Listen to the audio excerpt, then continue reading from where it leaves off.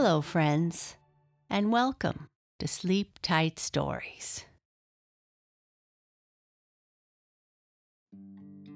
I'd like to say hello to some friends. Hello to Jace and Manolo from Oregon. Hello to Julia and Maybe in California. Hello to Arav and Om. And hello to Kaya Johnson. Thank you so much for supporting us. This is part 7 of Tinkle's story. If you have not listened to the other episodes, you might want to go back and listen to them. Tinkle is a pony that has gone from living on a stock farm with his family to a smaller farm where he takes George and Mabel for rides. They love him dearly and can't wait to spend time with him. Tinkle is enjoying himself at his new home. He is learning tricks, trying new foods, and meeting new people. In this episode, Tinkle continues to learn more tricks. But when the family goes away, something happens.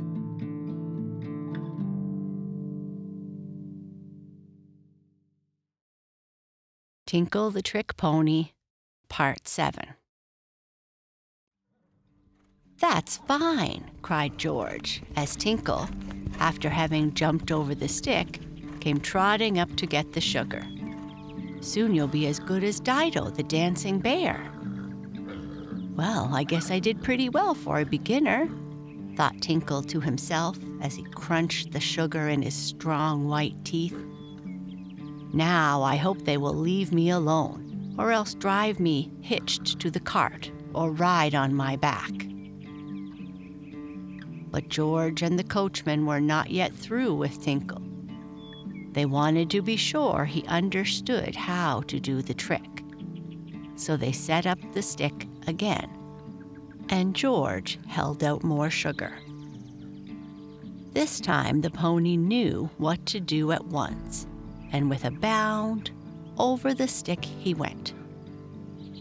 "Oh, I want Mabel to see this," cried George. "Come on out," he called to his sister. "Come on out and see Tinkle do a trick." Mabel was as pleased as was her brother. She, too, held out the sugar, and Tinkle came to her as he had to George, leaping over the stick. Tinkle would do almost anything for lumps of sugar. "Well, this is enough for the first day," said the coachman to the children. "We don't want Tinkle to get tired. Go take him for a drive now, and tomorrow we can teach him other tricks." Off in the pony cart rode the two children. Halfway down the street, they met Tommy and Nellie Hall and invited them to have a drive. "Did you see the trained bear?" asked Tommy of George. "A man was leading him past our house. He did a lot of tricks." "We're going to teach our pony to do tricks like those," cried Mabel. "No, really?" exclaimed Nellie in surprise. "Yes, we are," added George. "He can do one trick already, jump over a stick." And he told how Tinkle had been taught. "I'd like to see him do that," said Tommy. "But there's one trick Dido the bear did that your pony can never do." "What is that?" Mabel asked. "Climb a telegraph pole," said Tommy with a laugh. "Oh, that's right," admitted George. "Tinkle never could do that. But I don't want him to. Tomorrow, we are going to teach him a new trick." The next day, George went out to the stable to ask Patrick what trick it would be best next to teach the pony. "Let us see if he has forgotten his first trick," said the coachman. Once more the stick was laid across the boxes, and, standing on the other side of it, George held out the sugar.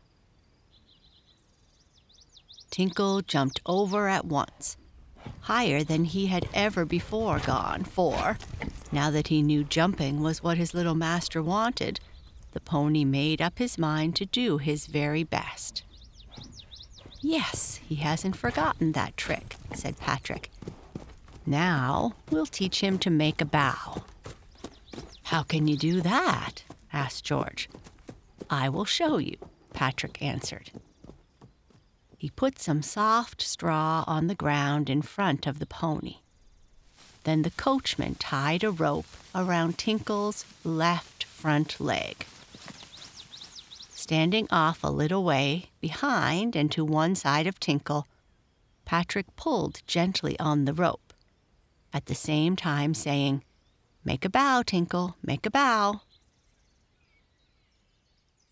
Of course, Tinkle did not know what the words meant, but when he felt the pull on his leg from the rope, it seemed as though his leg was being pulled from under him. And that is what Patrick was doing, only so gently that it did not hurt. Then the coachman said again, "Make a bow, Tinkle." The pony suddenly felt his leg slipping, and as it bent, he came down on one knee on the soft straw. "Oh, he did make a bow!" cried George, "and that is just what it looked like."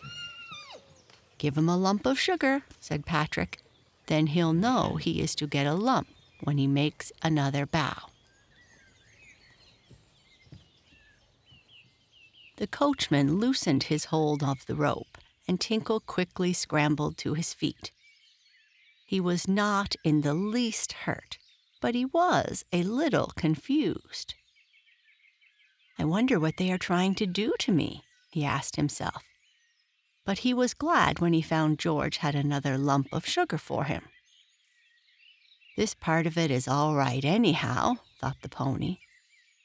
And once again he heard Patrick call, "Make a bow, Tinkle, make a bow."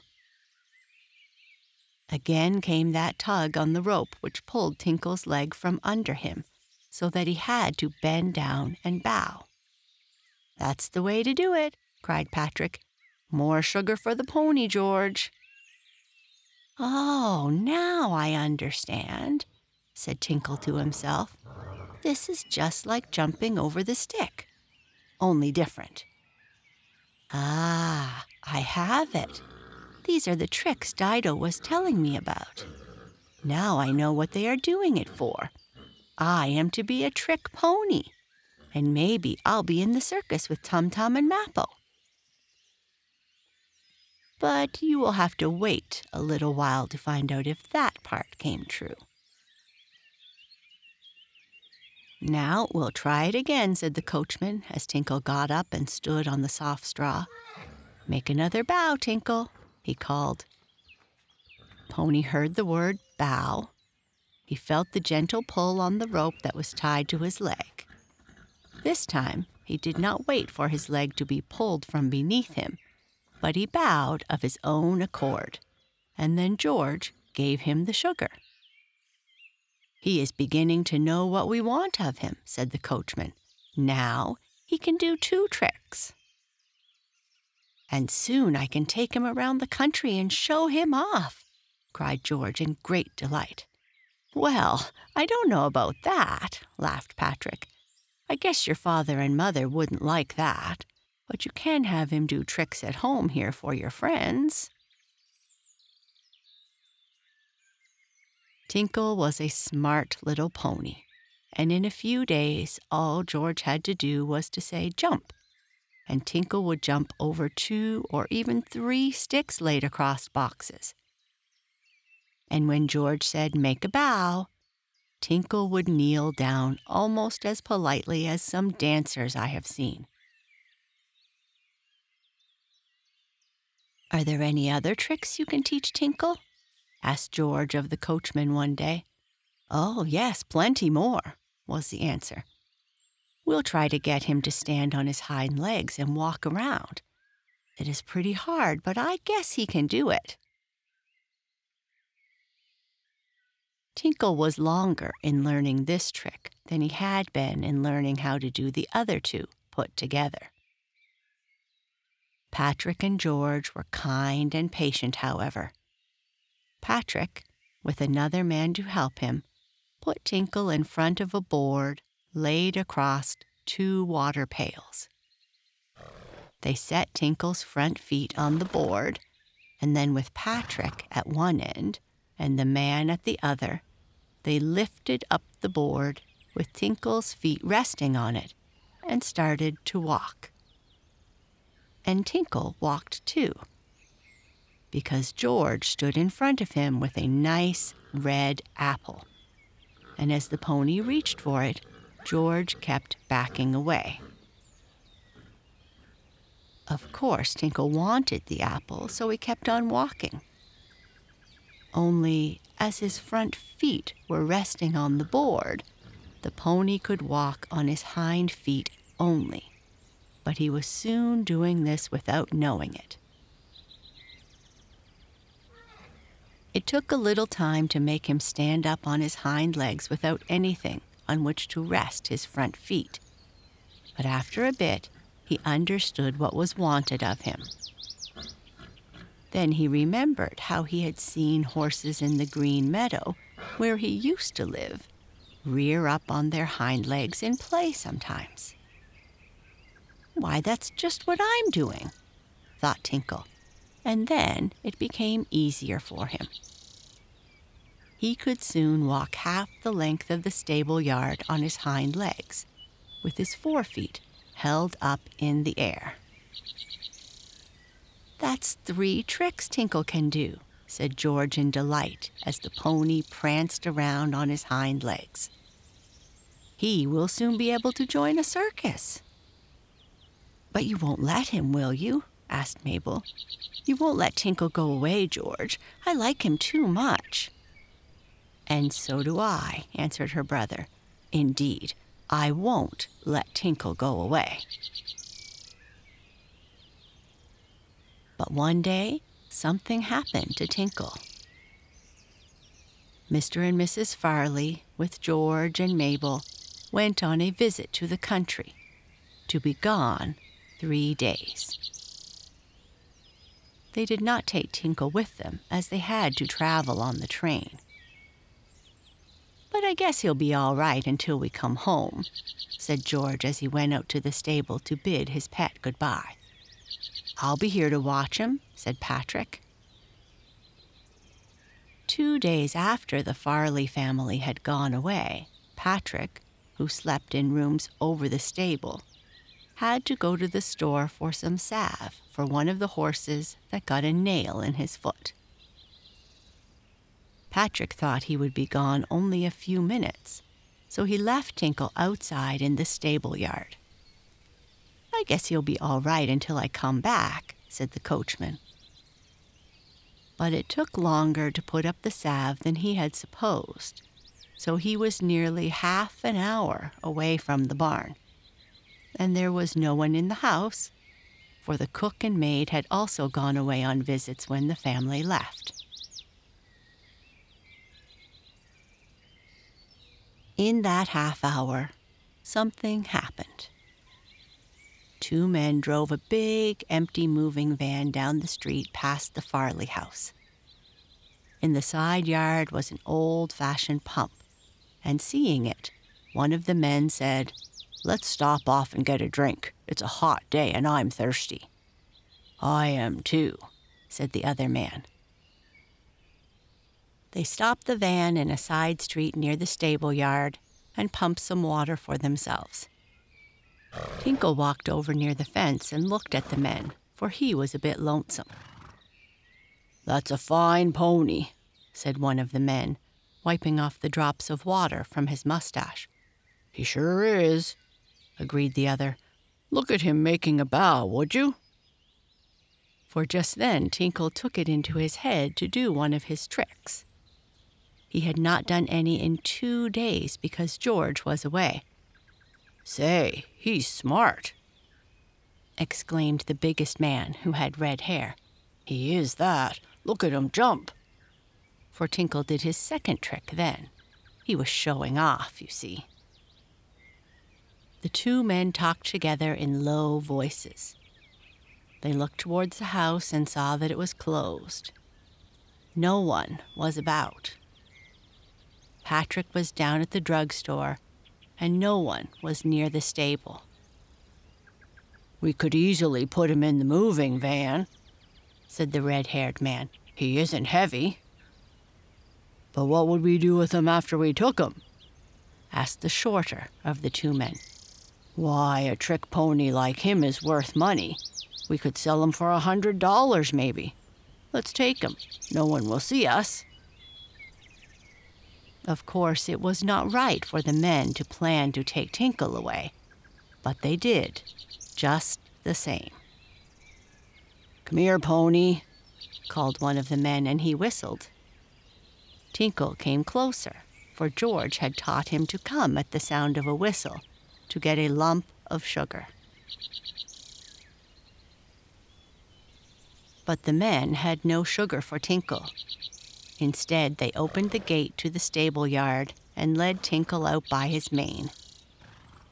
The pony went along willingly enough, for he was not afraid of men. None of them had ever hurt him, so he had no reason to be afraid. "Lead him right out to the van," said the red-haired man, "and we'll toss him in. No one will see him in there." Before Tinkle knew what was happening, he was led out of the yard, to the side street, and suddenly the two men lifted him up and put him right inside the big, empty moving van, which could easily have held 2 or 3 big horses, to say nothing of several ponies as small as Tinkle. Tinkle was not much bigger than a very big dog, and the men, being strong, for they could lift a piano, had no trouble in lifting the pony from the ground. Into the van he went, and he fell down, but as it happened, there was a pile of soft bags there, so he was not hurt. But he was frightened when the men banged shut the big end doors. Then Tinkle felt himself being taken away. He was closed up inside the dark wagon and could see nothing. Poor Tinkle.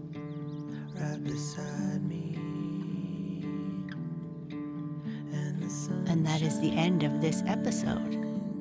Good night. Sleep tight. Watching you glow right beside me. It's one of the few things I can count